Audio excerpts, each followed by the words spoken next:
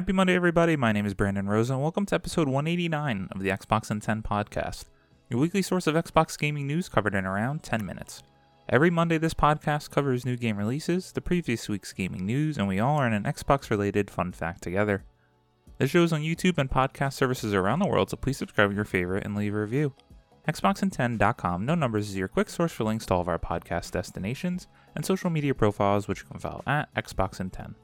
To start, let's talk game releases. There were no big games out last week, and the games coming out this week include Children of Silentown, Breakers Collection, and Nescape. Now on to last week's biggest news stories, and in another slow week as we ramp up to the gigantic year that is 2023, we have 3 to go over, so let's start. Number 1, Bethesda reiterates Starfield will release in the first half of this year. Andy Robinson at VGC writes, newly launched support site repeats developers' release plans. Bethesda has reiterated it intends to release Xbox console-exclusive Starfield during the first half of the year. The statement was made on a newly launched support site for the Todd Howard RPG, spotted by Starfield Beyond Twitter, which went live at the start of this month. Quote, Starfield arrives exclusively on the Xbox Series X and S and PC in the first half of 2023, end quote, it states. Starfield will also release for PC and cloud streaming. Director Todd Howard presented the first gameplay in a 15-minute reveal at the Xbox and Bethesda Game Showcase last June, shortly after the title has been delayed from this year to the first half of 2023. Speaking with the Lex Friedman podcast later in the year, he claimed the decision to delay the game was a tough one. Quote, but it was the right thing to do, end quote. And that Bethesda was working with, quote, the top engineers at Xbox, end quote, to make the game sing on consoles. Microsoft's acquisition of Bethesda means the studio's future games won't be released on PlayStation consoles, but Howard claimed the developer already had a history of releasing Xbox-exclusive content dating back to 2002's The Elder Scrolls III Morrowind. Quote, keep in mind for us, exclusivity is not unique. Even though we've done PlayStation stuff and I think the PS5 is just an insane machine, they've done a great job and we've had great success on PlayStation, end quote, he said. This is just nice to continue to see and reiterate that they are getting this game out in the first half of this year, hopefully. As we get into the next news story, I am very kind of confused where this game might fall, which kind of leads me into delaying it further into the year, but I guess we shall see. As for that Lex Friedman podcast in which Todd Howard appeared on, I highly suggest you go give a listen to it, as he did a deep dive into all things Bethesda, his career, the games, and more. Number 2, Redfall is reportedly targeting a release in May. Akshay Patel at The Gamer writes, Xbox's upcoming exclusive title Redfall is reportedly set to launch in May 2023, with an early access period similar to Forza Horizon also being planned. Following recent reports of an internal delay, Windows Central reporter Jez Corden has corroborated a leak from Twitter user Okami13 that suggests Redfall is aiming to launch in the first week of May. Since Redfall's first delay, a new release date has never been officially confirmed, but reports suggested a March 2023 launch. It seems that target has now slipped by 2 months. Windows Central also reports that Redfall will have an early access period of sorts, similar to the premium editions of Forza Horizon. Early access to the game will likely work similarly as it did with Forza Horizon, and will likely only grant a couple of days of early access. At this point, another delay isn't a surprise, as the game has been delayed multiple times since its announcement in June 2021. During that time, it was targeting a summer 2022 launch, which never happened. Later, a May 2022 announcement revealed that Redfall and Starfield had both been delayed to the first half of 2023. Xbox boss Phil Spencer also addressed this delay when he said, quote, we have experienced shipping games too early, end quote. Clearly, Xbox doesn't want Redfall to meet the same fate Halo Infinite did, as it looks to give the game and the developers the time they need to launch. Following a relatively quiet 2022, Redfall has a lot riding on it, as it's one of the first big exclusives for the platform in 2023, next to the highly anticipated Starfield. Phil Spencer also admitted that it had been a while since they released a major title, and fans also felt the same when Xbox was virtually missing from the Game Awards 2022. Despite this, the company assured fans that it has some big announcements for 2023. A report recently claimed that Xbox is planning a showcase for early 2023. So this is interesting. If Redfall is reportedly launching in May, when is Starfield coming out? Because I would have bet money that Redfall would have been before Starfield. Where am I putting my current chips? Well, I think it would just be one of the most insane moves and announcements ever if they just shadow dropped it at their E3 press conference. How amazing would that be? I don't think they can honestly do that because they need that marketing hype behind it. But with a game as big as this, does it really matter? As long as people know it's out and you can play it now? That would be awesome.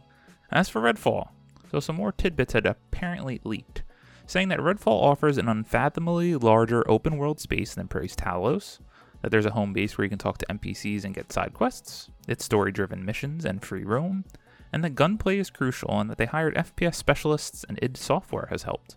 All of this continues to build that this game could be something special. I love what I've seen so far, and I really just hope they knock it out of the park. Xbox needs a win. I want this game to be good. I want something like this to play with my friends. Here's to hoping that we get our hands on it in May. Number 3, Wizards of the Coast cancels 5 unannounced games as it focuses on developing existing brands. Kat Bailey at IGN writes, Wizards of the Coast is canceling at least 5 unannounced games as it seeks to focus on games, quote, strategically aligned with developing our existing brands, end quote, according to a new report by Bloomberg. While it's unclear which games have been cancelled, Wizards of the Coast claims that fewer than 15 people at the company have been impacted by the changes. The company told IGN in a statement, "We remain committed to using digital games as a cornerstone of our strategy for bringing our games to players around the world. We have made some changes to our long-term portfolio to focus on games which are strategically aligned with developing our existing brands, and those which show promise in expanding or engaging our audience in new ways." Hidden Path Entertainment and Other Side Entertainment, both of which were working on games for Wizards of the Coast, are among the studios potentially affected by the cancellations. The cancellations come in the wake of an ambitious 2022 expansion that saw the company open multiple new studios. They included Skeleton Key, an Austin-based studio led by former BioWare developer Christian Daly, and Invoke Games, a Montreal-based studio organized by the developers of 2021's Baldur's Gate Dark Alliance. In addition to opening Invoke Games and Skeleton Key, Wizards of the Coast is publishing Baldur's Gate 3 by Larian Studios. It also had several other games in the works, including a sci-fi role-playing game by former BioWare developer James Allen, and a game by Atomic Arcade starring G.I. Joe's Snake Eyes. And pushing into the digital space, Wizards of the Coast has found success with Magic the Gathering Arena, but its Dungeons & Dragons Dark Alliance revival by Tuik Games was panned by fans and critics alike. Hasbro likewise saw its stock plummet late last year over its handling of Magic the Gathering, including its pricey 30th anniversary edition that sparked furor among fans. Hasbro and Wizards of the Coast will hope for a better reception for Baldur's Gate 3, which is slated to enter full release in August. I have to admit that these games have not been for me. I have not checked them out, but they just haven't caught my eye. Although I do know how big these games are given all the traction it gets on the various news sites and Twitter, so sorry as there might be a tad few games that you were interested in these genres. As always, we end our show with a fun fact about Xbox, and did you know that it was 22 years ago this week that the original Xbox was announced? Credit to Eddie Makuch on GameSpot. So on Friday, January 6th, it was an important day in Xbox history, as it was on the day in the year 2001 that Microsoft officially announced the original Xbox by way of a cringeworthy reveal at CES 2001. For anyone aware, Microsoft recruited Dwayne "The Rock" Johnson to come on stage and announce the console to the world. At the time, The Rock, known best as a wrestling star, was just gearing up to appear in his first film, 2001's The Mummy. He wasn't exactly the household name he is today, but he was a big enough star to get the call to help reveal the Xbox. The Rock appeared on stage with then Microsoft CEO Bill Gates to show off the console and its oversized Duke controller. The Rock also delivered a message to the world about the Xbox. The quote, "The Xbox is everything The Rock is. Cutting edge, powerful, exhilarating, and like The Rock, it will be the most electrifying thing coming out this year," end quote, he said. Quote, "What The Rock is to sports entertainment to the WWF, the Xbox will be to the video game industry, a breakthrough and certainly an original. The Rock doesn't impress easily, you know that, Bill, but I'm pretty damn impressed with what we're seeing here today," end quote. Go do yourself a favor and go watch this announcement video. Cringeworthy is a very good way to put it, but it's just a blast from the past. It's a special moment, and it's so funny to see through a modern lens.